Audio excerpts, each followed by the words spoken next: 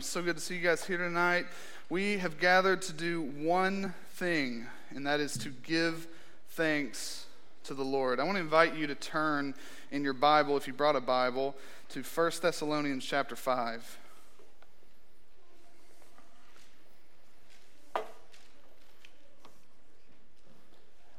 1 Thessalonians 5. I want to read verses 16 through 18.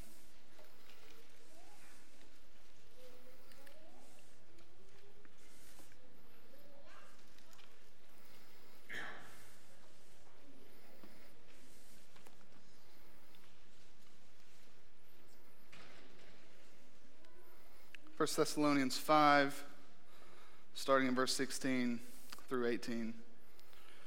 Rejoice always, pray without ceasing, give thanks in all circumstances, for this is the will of God in Christ Jesus for you.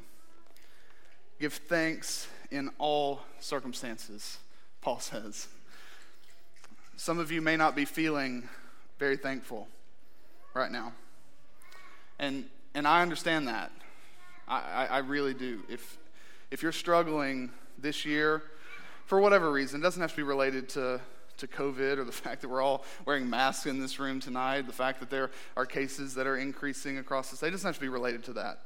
It could be a particular struggle that you're facing. It could be a particular loss that you've endured, that you're struggling to shake.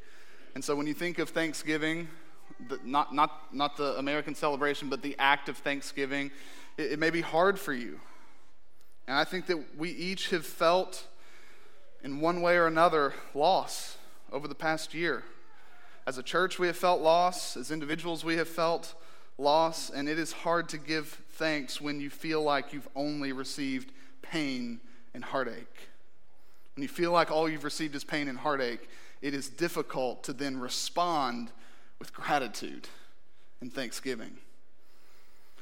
But thankfully, you're not the only person here. And there are some of you here who do feel very grateful tonight. You're very thankful. The Lord has answered a prayer in a very specific way for you. And you feel grateful to the Lord for what He has done. And yet here in this passage, 1 Thessalonians 5, verse 18, Paul commands us to give thanks in how many circumstances? All.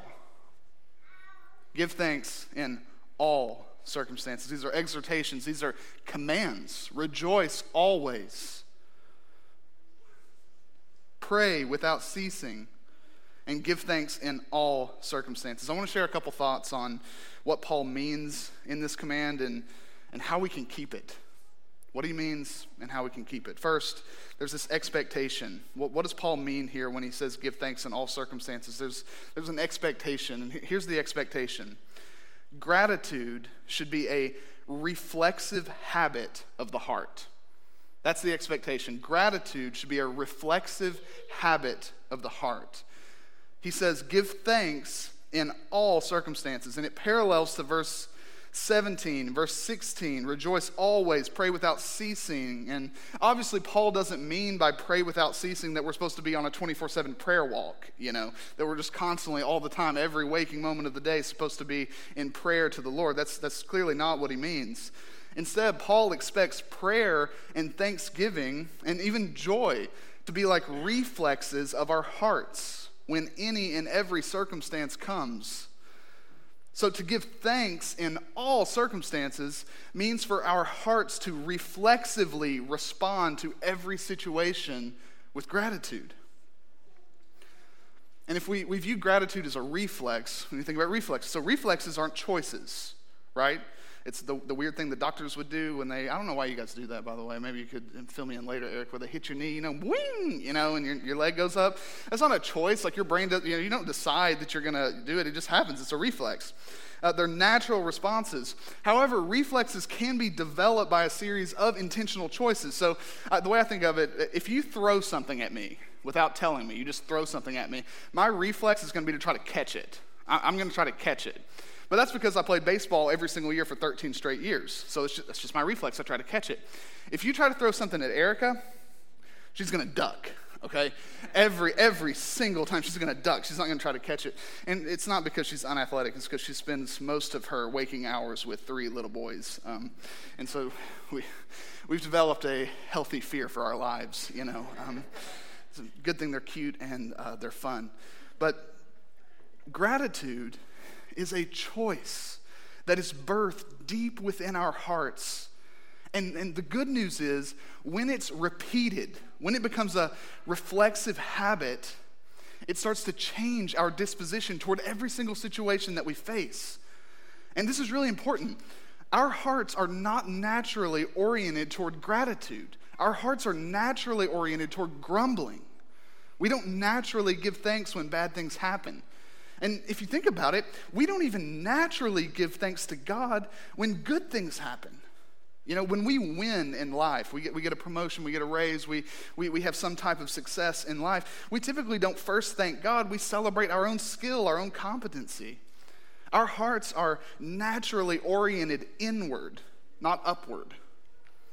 We take pity in ourselves in bad circumstances. We take pride in ourselves in good circumstances. We grumble. But the vision of the Christian life in all circumstances, Paul says here, is to be grateful. We are called to be thankful people. Now, we can't become thankful people unless we practice gratitude, unless we do what Paul says here. It's why it's voiced as a command: give thanks. We're commanded and expected to actively and intentionally give thanks to God. And when something good happens to you, give thanks to God. And when something bad happens to you, you give thanks to God. Developing a habit of thankfulness will turn thankfulness into a reflex, which will enable you to give thanks to God no matter what comes. It'll help you live as one who is looking to heaven, to a Father who cares about every single circumstance that you face. When gratitude is a reflex, when it's a reflexive habit in all circumstances, you will have this strange yet clear perspective in even the most difficult situations. When gratitude is a reflexive habit, we will see more clearly just how good and gracious God is to us, even on the dark days. And when gratitude is a reflexive habit, you will become a person who doesn't idolize comfort. And you will not become, or you will become a person who also does not crumble in crisis. So that's the expectation for gratitude to not just be something we randomly do, but be something we habitually do so that it becomes a reflex of our heart. That's the expectation, but there's an important motivation, because naturally we ask the question, how could we possibly do that? I could convince you very easily tonight that when something good happens to you, you need to give thanks to God. But how can I possibly convince you when something bad happens to you, oh, you know what you need to do? Thank God. Thank God. And ask you to do that, unironically. There's an important motivation here. And the motivation is that gratitude depends on God's grace, not circumstances. It depends on God's grace, not circumstances. So when Paul says here, give thanks in all circumstances, who is the presumed recipient of thanks? God. In all circumstances, give thanks, not generally, but very specifically to God. Our problem with gratitude is that it is often controlled by our circumstances. We give or don't give thanks to God depending on what we're going through. But life in a fallen world, hear me, will never be good enough that we can't find a reason to grumble. At the same time, life in a fallen world will never be bad enough to justify a thankless existence. God is too good. He is too gracious. Giving thanks doesn't depend on our circumstances or even our perception of our circumstances. Giving thanks depends on a right view of God's goodness and grace. Not only is gratitude not dependent on our circumstances, though, gratitude is also not dependent on specific outcomes or gifts. Gratitude is the expected heart reflex to God, and He is sovereign over every single circumstance that we face. We give thanks to someone, obviously, when they do something for us that we either didn't do or couldn't have done. So when we receive something from someone else, we give thanks. So for example, I feel weird even explaining this to you, but it may be helpful. Today at lunch, Philip and I had lunch, and they came with the bill, and before I could even blink, Philip lays his card down, and he pays for it. He paid for lunch. And what did I say? You hope I said. I think I said. I did, okay. Thank you. I thank you. You did this for me. And whenever we have individual circumstances like that of people providing for us or helping us in some way, we can respond with thanks. But Paul tells us to give thanks in all circumstances. Philip isn't there in all circumstances. No individual person that does any good thing for you is there in all circumstances, but who is? In all circumstances. Why can you give thanks? It's because thanks is not tethered to a specific outcome or a specific gift or a specific circumstance. It's tethered to God, who is always there in the good circumstances, in the bad circumstances. We can give thanks to God in all circumstances because he is sovereignly, sometimes mysteriously, working in all circumstances. His grace, his faithfulness, his love, his goodness, they are ever-present, never-ceasing realities that you cannot escape if you are his child.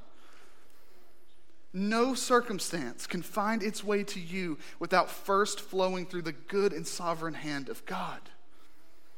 So as we approach the end of one of the more difficult years that we have faced as a church and as individuals, I want to encourage you to do something that may be very difficult for you to even think about doing. I want you to give thanks. I want you to give thanks to God. Give thanks even in difficult circumstances, any difficult circumstance that you face, because Paul says this is the will of God for you in Christ. The more thanks that you give, the more grace you will see. And day by day, by the power of God's sanctifying grace, he will transform us into thankful people who are able to receive everything and anything with contentment and faith and hope and peace. You will be unshakable if you become a person who reflexively responds to every situation with gratitude, because you know your God is sovereign and he is good and he is gracious to you. Let me pray for us, and then we're going to collectively give thanks together. Father, thank you so much for your grace and your goodness. Thank you that in every single circumstance that we face, we meet you there as well. Nothing catches you off guard. Nothing is outside of your control. And so would you make us into people who respond in every situation and to every circumstance with gratitude? Would you forgive us for our grumbling? Would you forgive us for our inward looking and inward thinking?